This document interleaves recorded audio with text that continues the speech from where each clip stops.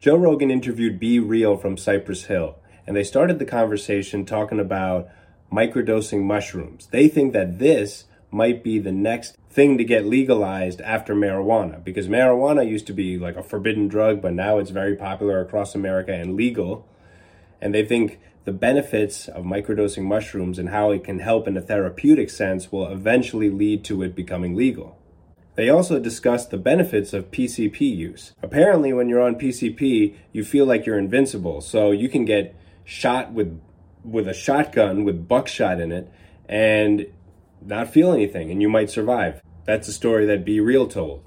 They spoke about how getting high can help you during physical activity. For example, Joe said when he was young, he tried to avoid getting high because he thought it would slow him down and he wouldn't achieve his goals. But eventually when he met Eddie Bravo, who is the head of 10th Planet Jiu-Jitsu, Eddie told him, no, it's great. It won't slow you down, blah, blah, blah. So then Joe started getting high with Eddie.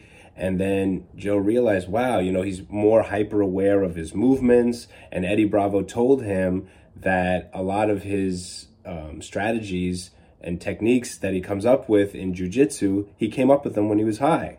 By the way, if you're really into weed, you definitely want to listen to the full episode of this podcast, because B-Real is like a scientist when it comes to weed, and they have a long conversation about weed. They spoke about breakdancing and how it's going to become an Olympic sport, and they looked at some videos of it, and they showed amazing clips of people doing crazy things with their bodies.